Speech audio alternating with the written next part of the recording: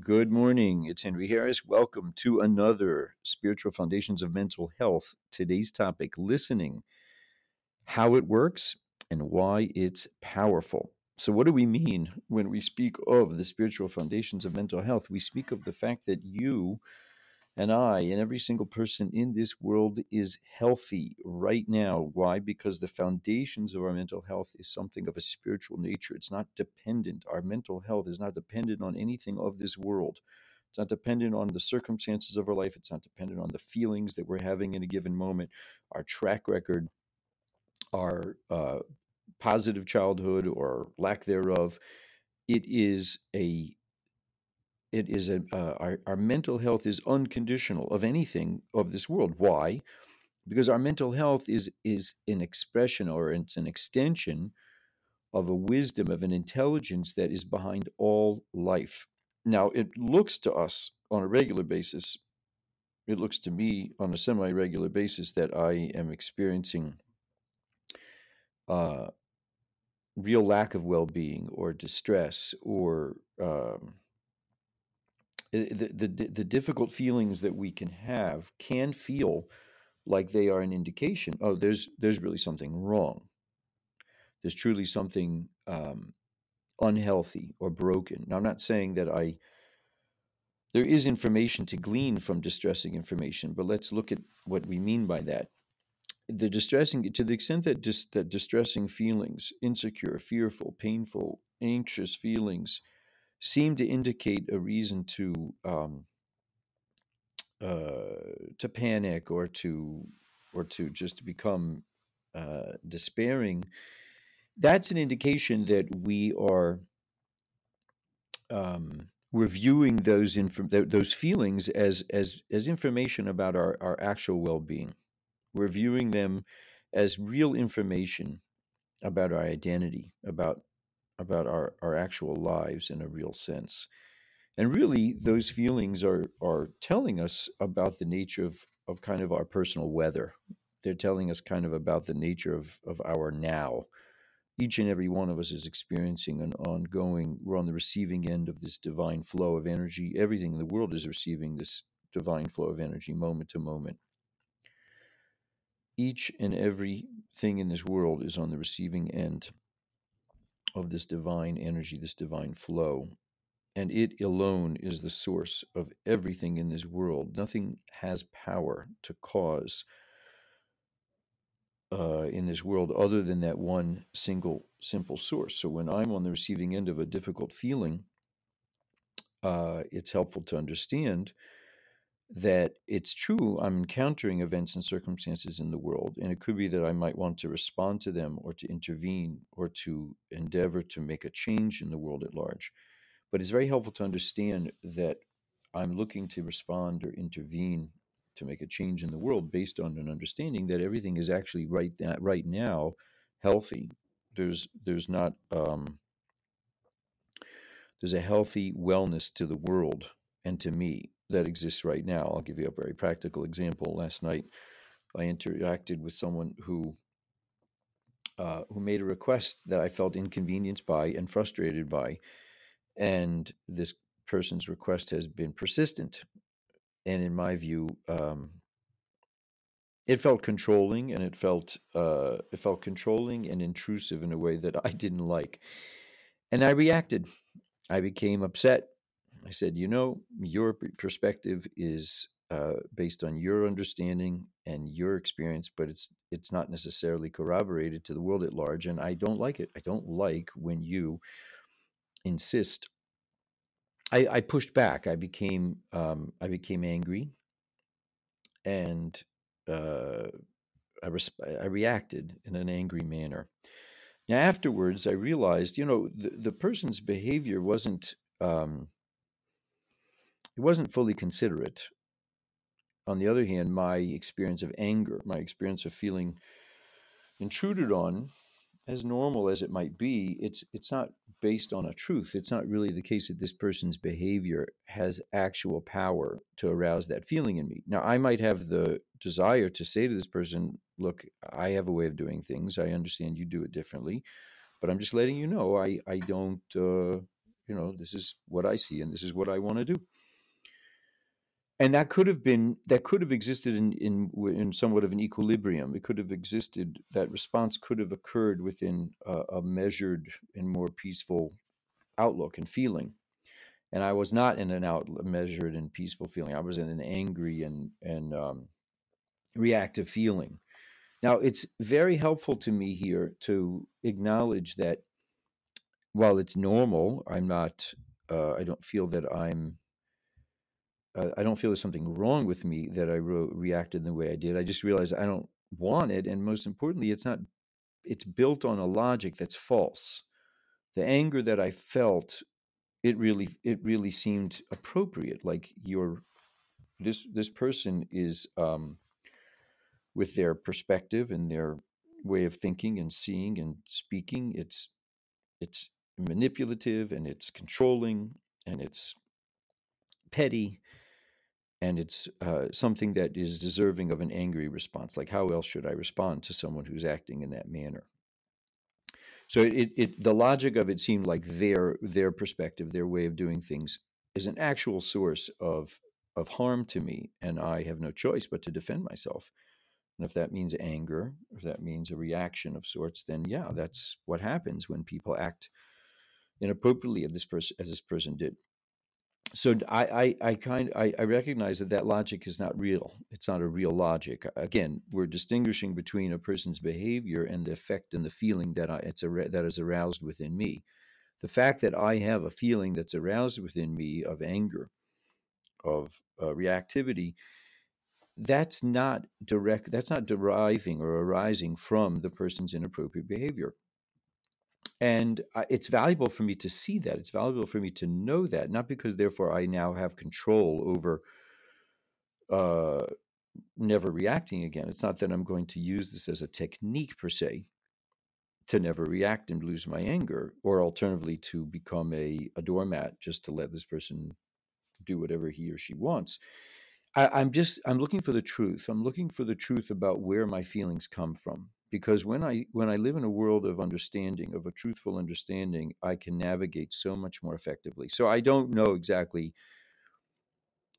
whether or not I'll never react again in such a circumstance to this person or to other people. But I do trust that looking at the truth of this, looking at the truth that my angry feelings in that moment weren't being created by her words, her intrusion. It didn't work like that. I had my feelings based on my understanding or lack thereof about how the world works, and it's normal that a human being runs up against his misunderstanding. We're here to see more and more clearly and more deeply the simplicity, the single simple source behind all life. Oh, that moment last night was a bit of a reminder that um, I haven't fully understood that yet. I haven't fully actualized that. I haven't acquired a level of clarity about that in a kind of there's ways in which there's room for me to see that more deeply. And that's valuable. It's valuable to know the truth, because the truth is that it is not the case that people and the circumstances and the events that are unfolding around me directly shape and cause my feelings. Now, I'm not suggesting to. Uh, it could be that there's value in avoiding situations that are difficult or unpleasant, but generally speaking, my experience is that uh, you can't fully insulate yourself from those types of experiences. Life involves living with circumstances that feel displeasing, and that it's much more valuable than trying to avoid all those circumstances. It's much more valuable to understand what's true about them. That I can, as I live with the truth of how my feelings work, of where and how I'm not dependent on the circumstances and people's behavior toward me. As I become more and more interested in that truth, then I I evolve and I become more clear about how to interact in that moment. It's like my mind basically becomes less concerned with this person and his or her behavior. As I become less engaged in managing or concerning myself with or processing what's going to be. Am I going to see this person? Am I not going to see this person? What am I going to say to this person? How am I going to deal with this person? What should I do about what happened? As my mind becomes aware, that didn't actually, his behavior, her behavior wasn't the source of my feelings, then it's my life gets simpler and I function differently. I navigate my life. I get insight. I see more clearly about how and where to be responsive, to be with others, to be with myself. So we're looking for that truth. That's the essence of this conversation is we're looking for the truth about how our feelings work and how our feelings don't work. And as we understand that, we can be in our lives in a more peaceful and more free way. We don't feel the need to run away from parts of our lives or to protect ourselves from parts of our lives that truly are safe. There, this understanding does not mean that we don't feel difficult feelings. We do. It's just that as we come to understand where feelings come from, we recognize that those feelings, as unpleasant as they might be, they're not dangerous. They're healthy. They're part of a healthy world, and I can be in them. And not only can I be in them, I'm going to. They're the only place to be.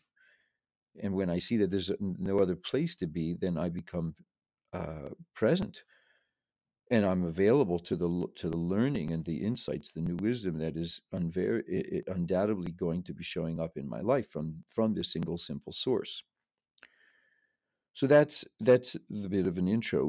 Today's topic I mentioned was listening, how it works, and why it's so powerful. So I had the opportunity recently to speak with several people, one including a wonderful uh, a wonderful young man who's a student in yeshiva who is experiencing extreme distress over a sense of failed or unfulfilled potential, just extraordinary self judgment and kind of paralyzing self criticism about what he's not accomplishing and how he's not able to find his way and how everything seems to not be working. Like so much so that there was a point where he couldn't speak. He was just in such pain.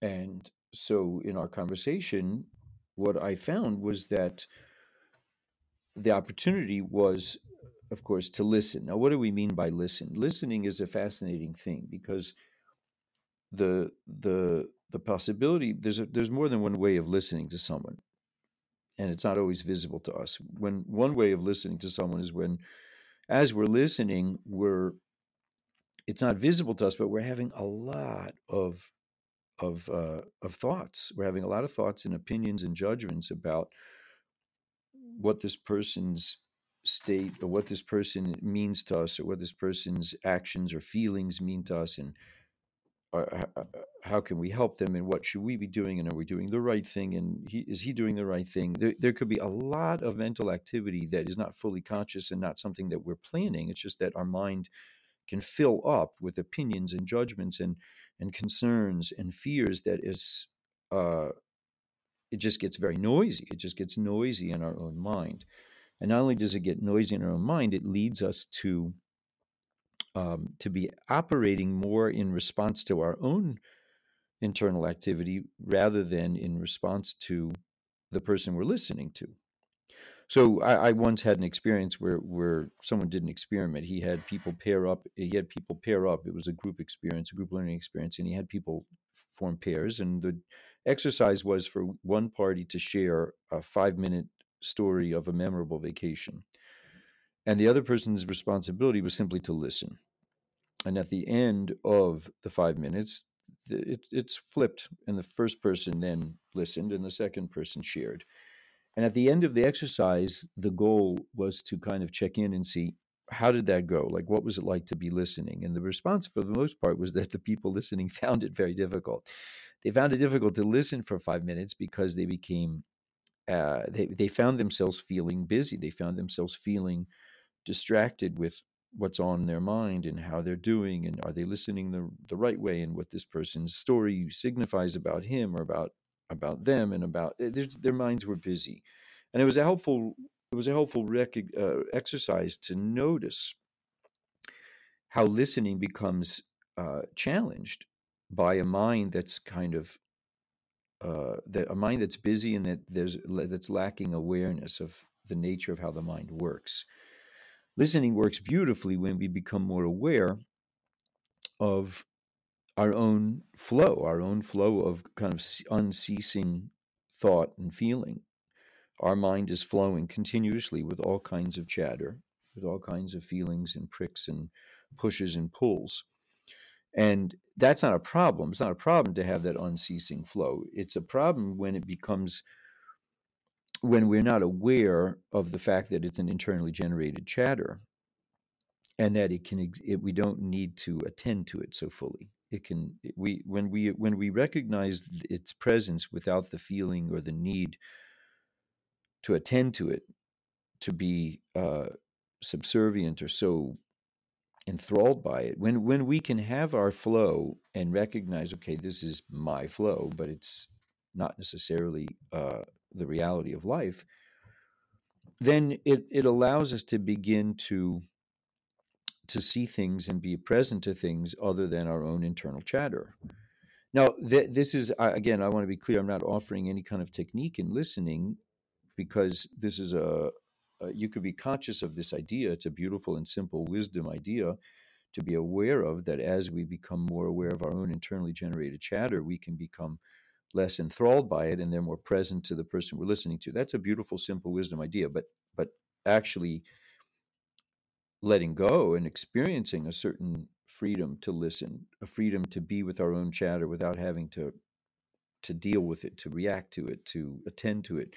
That's something that is a gift. Like everything else in this world, it's a greater perception, a greater understanding about our psychological experience. That's a gift, and being aware of how it works it positions us more fully to receive that gift. So what I found was that when I was listening to this young man who was in such distress, it was helpful that I was clear that I was. A couple of things were clear to me, which I'm grateful for, that I understood. One thing that was clear to me was that I was not going to be able to talk this guy out of his paralysis or upset. It wasn't going to be me that was going to bring him to a different state of mind. That I had some understanding of. I knew that the way that people's states of mind work is that it doesn't get brought. It doesn't get. It's not. It's not.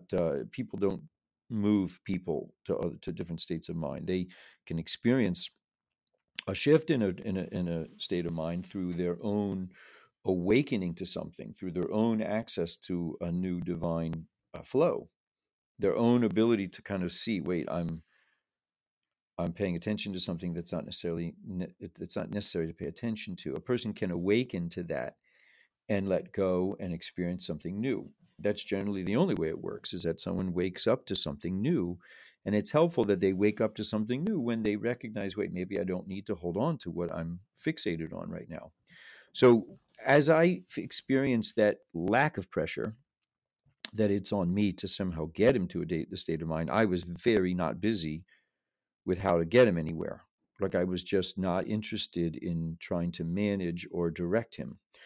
My understanding was that I was there to listen, and to listen and experience what he was experiencing, and then to reflect back in a way that made sense to me. Meaning, as I was interested in being of service to him, I did get insights, I did get ideas about raising a question or making a comment or some kind of an affirming response. Whatever it was a blessedly easy job, because I I knew that it wasn't me who was going to be the one who was going to get him anywhere. So that's what happened. And over the course of an hour plus, um, at a certain point, I noticed that the level of his intensity and the level of his kind of urgency had subsided. And at a certain point, I asked him, "Are you has something shifted for you? Like, are you experiencing the same upset as an hour or so ago?" And he said, "No, it's changed." And we spoke a little bit about that. We spoke about the fact that that was always there. That that less intense mood was always there. It's just that he was somewhat fixated on certain feelings that he felt had to be addressed, that were so frightening to him. His upset feelings were so frightening to him that he just was absolutely devoted to figuring out and fixing those unpleasant feelings. But the harder he worked to figure out and fix those unpleasant feelings, the more he experienced a sense of powerlessness, and he didn't know how to stop himself. He did not know how to stop himself from focusing on and fixing those unpleasant feelings. And as he felt kind of understood and listened to and held in his upset feelings, he started to experience some level of separation from them, and he stepped away. And my goal was simply to help him recognize, something shifted, but that what you're experiencing right now was there before too. It's just that it was covered up by the way in which you felt the urgency to solve your feeling problems, to solve the displeasant, the unpleasant feelings that you had. And we spoke about that, and it's an ongoing process. But that's really what we're doing when we're listening to someone else. It's a couple things that are going on when we're listening to someone else. We're first noticing, in a sense, the goal in listening is to be with someone in a to be with them on terms that are helpful to them. Now, the first step is to recognize, first I want to be with myself. Oh, look at what's going on in my mind. I'm feeling, I don't know, I'm feeling judgmental. I'm feeling anxious. Am I going to do the right thing? Am I not going to do the right thing? The first step is simply to recognize our own feelings and to see with them for what they are. Oh, here's a flow. That flow is based on obviously some sense that I'm in control, that I'm responsible, that I'm powerful, that I'm capable of affecting him or helping him or causing him, or that I need him to go a certain direction. And if not, it's not going to be good. All of that, all of those feelings are generally stemming from the same simple misunderstanding that we speak about, that there's something other than the single simple source that runs things. It's in my hands, it's in his hands. I've got to get this done. I can't get this done. As I experience that distress and that busy mind, I can look to appreciate what's true about that busy mind. And as we become more comfortable with looking and seeing the truth about our own mind, our own busy feelings, then we start to develop a kind of an ability to notice and watch our internal moods and our feelings. We develop a greater appreciation for the way in which we have feelings, but we aren't defined by those feelings. We have feelings, they flow through us, but we aren't dependent on fixing them or getting rid of them. They can be with us and we can be with them. And we can still go about our lives, which might include being present to someone who's describing or sharing something meaningful to them. So the first step is in kind of listening to ourselves, listening for uh, the presence of that flow in us and understanding what's true about it. Then, as we're listening to someone else, we become a presence. We become a kind of like a clearing for them, where we can listen, and it's noticeable. It's noticeable when someone is troubled and they're talking to someone who's present, who's interested and capable of listening without agenda, without fear, without a sense of anxiety. Just listening. It's noticeable to the one who's speaking, and it's fascinating, but it allows that person who's speaking to feel a shared experience, to feel a certain that's how it looks to me, that it's like there's a share. If I'm talking and I'm expressing something that's burdensome to me, and I sense that someone's actually here with me, it's a real palpable sense of I'm actually ex- looking at my burden with the presence of someone else. That's powerful. It's powerful to look at my burden with the assistance or the presence of another person who's not trying to direct me, who's not trying to fix me. He's just looking at it with me. It allows me to look at it. And in allowing me to and helping me to look at it, I start to see what's true about it. It's the truth is there. the truth of my burden feelings, that that these are feelings, that they're flowing through me, that they're not truly indicative of a danger in my life. That's true. The ability to see it is sometimes elusive, because I don't know how to, kind of gain a measure of separation, and that's what listening can do. So that's my understanding of how listening works and why it's so powerful. It it's an opportunity to see first our own listen, or the mind of our mind. The mind of a listening person is a busy and flowing thing, but yet it doesn't define us. We can have those busy thoughts without feeling overtaken by them, and then that frees us to be with in the presence of another, who's then capable of sharing, kind of who's able to taste a little bit more safety to look at those feelings. I can look at my feelings as they're not threatening. See, someone else is looking at them with me, and he's not threatened by them. He's present to them. Maybe I can look at them as well. And as I look at them, I glimpse the truth about them. Oh, these are feelings. These are feelings that are flowing through me. And then new things start to awaken, new insights, things people can settle down. They can awaken to the fact that as human beings, we feel feelings and we aren't threatened by them. And the new insights arise. And that is the gift of listening. And listening is like anything, it's a gift that we can apply ourselves to, but ultimately it's a gift that we receive from the single, simple source.